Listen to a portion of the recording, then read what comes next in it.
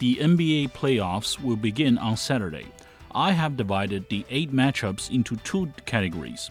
One is likely to witness the surprises of the lower-ranking teams during the regular season upset the higher-ranking opponents. The other is, unlikely to see that. Welcome back to CGTN Sports Talk. I am your host, Xiang. The 8 matchups in the first round will be, in the Eastern Conference, Milwaukee Bucks against Miami Heat, Boston Celtics against Atlanta Hawks, Philadelphia 76ers against the Brooklyn Nets, and Cleveland Cavaliers against New York Knicks. In the Western Conference, Denver Nuggets against Minnesota Timberwolves, Memphis Grizzlies against Los Angeles Lakers, Sacramento Kings against Golden State Warriors, Phoenix Suns against Los Angeles Clippers. Let's begin with the less likely surprising category, in which I put 5 matchups. The Bucks shouldn't go through much hardship sending the Heat home. The last time the two teams met in the postseason, the Bucks swept the Heat. Back then, the Heat still had some wingmen in regular sizes, like Andre Iguodala, Bielitsa, and Trevor Ariza. But they still couldn't secure even one win. The Heat still has one of the best zone defenses in the NBA. Max Strus, Gabe Vincent, Caleb Martin are all hard-working defenders. But they're too small to slow Giannis Antetokounmpo down before others can join to trap him. The Heat will have to put at least 2 of Kyle Lowry, Jimmy Butler, and Bam Adebayo on Giannis to stop him. But then, who will they have to guard Jrue Holiday, Brook Lopez, and Chris Middleton? My prediction for this series is that the Bucks will sweep the Heat. The second matchup of this category is the series between the Celtics and the Hawks.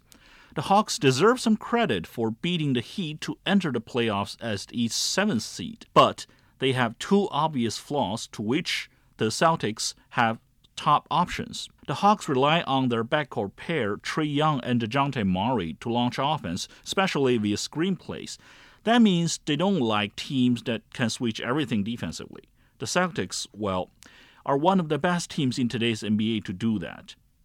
The arrival of Murray didn't turn the Hawks into a reliable defensive team, partly because Young is such a defensive liability. Usually they would try to hide Young with the opponent's least threatening player, but the Celtics are able to send a squad of Derek White, Marcus Smart, Jaylen Brown, Jason Tatum, and Al Horford to the court, so everyone can work on Young. By the way, this is also a 5-out lineup to make the Hawks very uncomfortable with their defensive style of center dropping down. My prediction for this series is that the Celtics will sweep the Hawks. There is unlikely any drama between the 76ers and the Nets either. The Nets managed to secure an automatic playoff qualification after sending Kevin Durant and Kyrie Irving away, partly thanks to their remarkable depth in the forward position. They have Royce O'Neal, Mikal Bridges, Dorian Finney-Smith, and Cameron Johnson in regular rotations, and Yuta Watanabe waiting to be called. These guys are able to keep today's James Harden from producing offensive dominance. If they focus on trapping Joel Embiid, he won't score as easily as he did in the regular season. But what can the Nets do when both Harden and Embiid are on the court? The Nets don't have enough defensive resources to contain the pair at the same time. They will have to pick their poison between watching Harden get every 76er involved and to heat up on offense, or sending everyone to Embiid for him to eat them alive. My prediction for this series is that the 76ers will sweep the Nets. The matchup between the Nuggets and the Timberwolves may not be as one-sided as the above 3 ones, but it's hard to imagine that the Timberwolves can hold the Nuggets to Game 6. Coach Chris Finch will have to scratch his brain to decide when or if he should send the twin towers of Rudy Gobert and Karl Anthony Towns to the court. If Gobert is there, with or without Towns, Nikola Jokic will feel much more comfortable on the defensive end because Gobert is only used for offense when he receives the ball next to the hoop. But when he and Jokic are both in the paint, it gets very crowded and difficult for the Timberwolves perimeter players to feed Gobert the ball. Also, unlike the Thunder that lost to Timberwolves on Friday, the Nuggets have Aaron Gordon to guard Towns without the need to ask his teammates for help. Jokic is difficult for both Gobert and Towns to deal with defensively. But when Towns is the Timberwolves' only big man on the court, his shooting range and the ability to attack off the dribble will cause more trouble for Jokic. The Timberwolves won't have much chance to win if they try to contain the Nuggets. Betting on the offensive explosiveness of Towns and Anthony Edwards may be a more reliable tactic to make the series more interesting. My prediction for this series is that the Nuggets will beat the Timberwolves with a gentleman's sweep. The matchup between the Suns and the Clippers should have been more unpredictable if Paul George could play, but that didn't happen. That leaves Coach Ty Lue a question: who should Kawhi Leonard guard? If Leonard guards Devin Booker, he will have a lot of screens to beat and spend a big part of his strength going after Booker, who has already grown into an excellent off-ball attacker.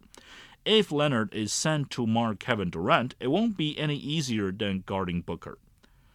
George's absence cost the Clippers not only on defense, but on offense as well, which means the Clippers will count on Leonard even more, which means they can't afford to break him down with defensive lows. However, none of the rest of the Clippers is trustworthy in guarding Booker or Durant. Of course, the Suns will have difficulties guarding Leonard as well. Neither will they want to have Durant, who is their best defensive option for Leonard, on him from the beginning of this series. But the Suns can afford to allow Leonard make his regular offensive production at a relatively low field goal rate because they know that Booker and Durant can combine to outscore him by a lot. My prediction for this series is that the Suns beat the Clippers in 5 games, 6 if George comes back in a surprisingly good form. Okay, next, let's look into the more likely surprising category. The first matchup is between the Cavaliers and the Knicks. The Knicks haven't confirmed if Julius Randle will appear from the beginning of the series, but he has a better chance to return from injury than George. The Cavaliers have a question mark in Isaac Okoro as well, and he should be their best defender on Jalen Brunson. Neither side has been known for their scoring abilities, and their offense can both go worse against each other. On the Cavaliers side, neither Evan Mobley nor Jarrett Allen shoots threes.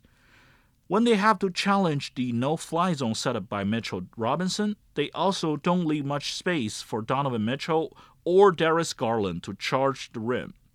And don't forget, Okoro is not a trustworthy three-point shooter either. Of course, the Cavaliers won't make the game easy for the Knicks either.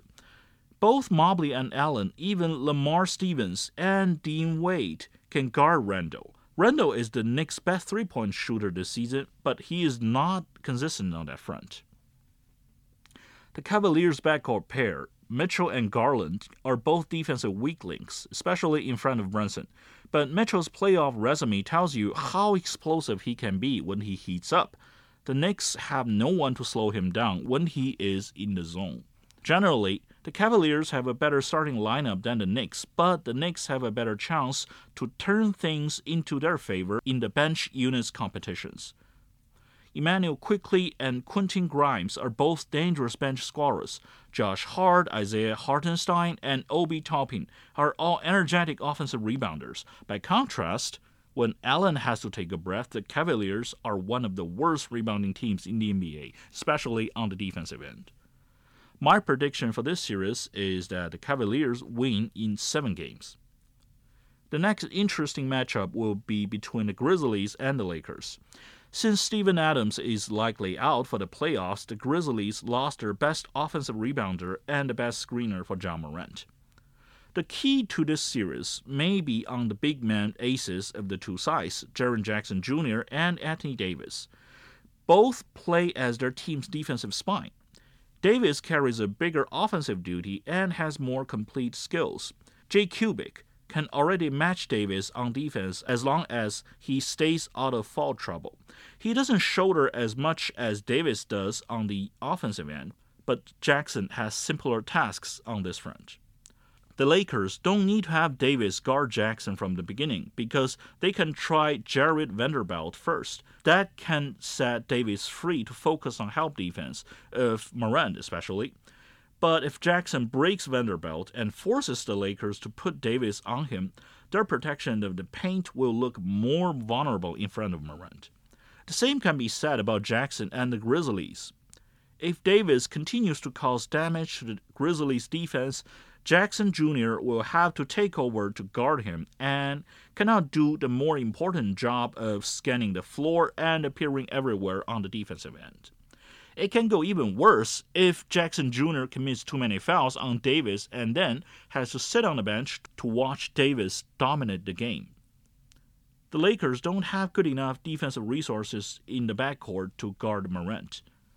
The biggest task is to keep him from speeding up at the three-point line and not letting him go to his sweet spots for either jumpers or floaters below the free throw line. If the game turns white-hot in clutch time, it should be interesting to see if LeBron James would take over Morant.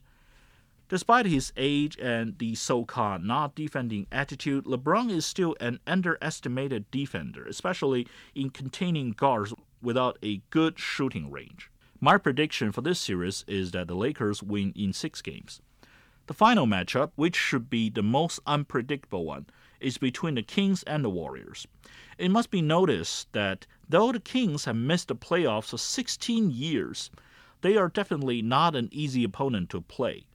Their offensive system run by Domantas Sabonis and De'Aaron Fox are similar to the one of the Warriors. Not to mention that Sabonis is a much bigger offensive threat than Draymond Green. Fox has also grown into one of the best clutch-time scorers in the NBA this season. Neither side is likely to contain each other completely. The Kings' best defensive option for Stephen Curry is to double-team him and then pray that Klay Thompson, Jordan Poole, or Andrew Wiggins don't shoot the kill on that night. But the Warriors should keep in mind that the Kings lead the league in both average points and offensive rating. Sabonis is also one of the league's few players who can make Draymond Green sweat in the mind games between offense and defense.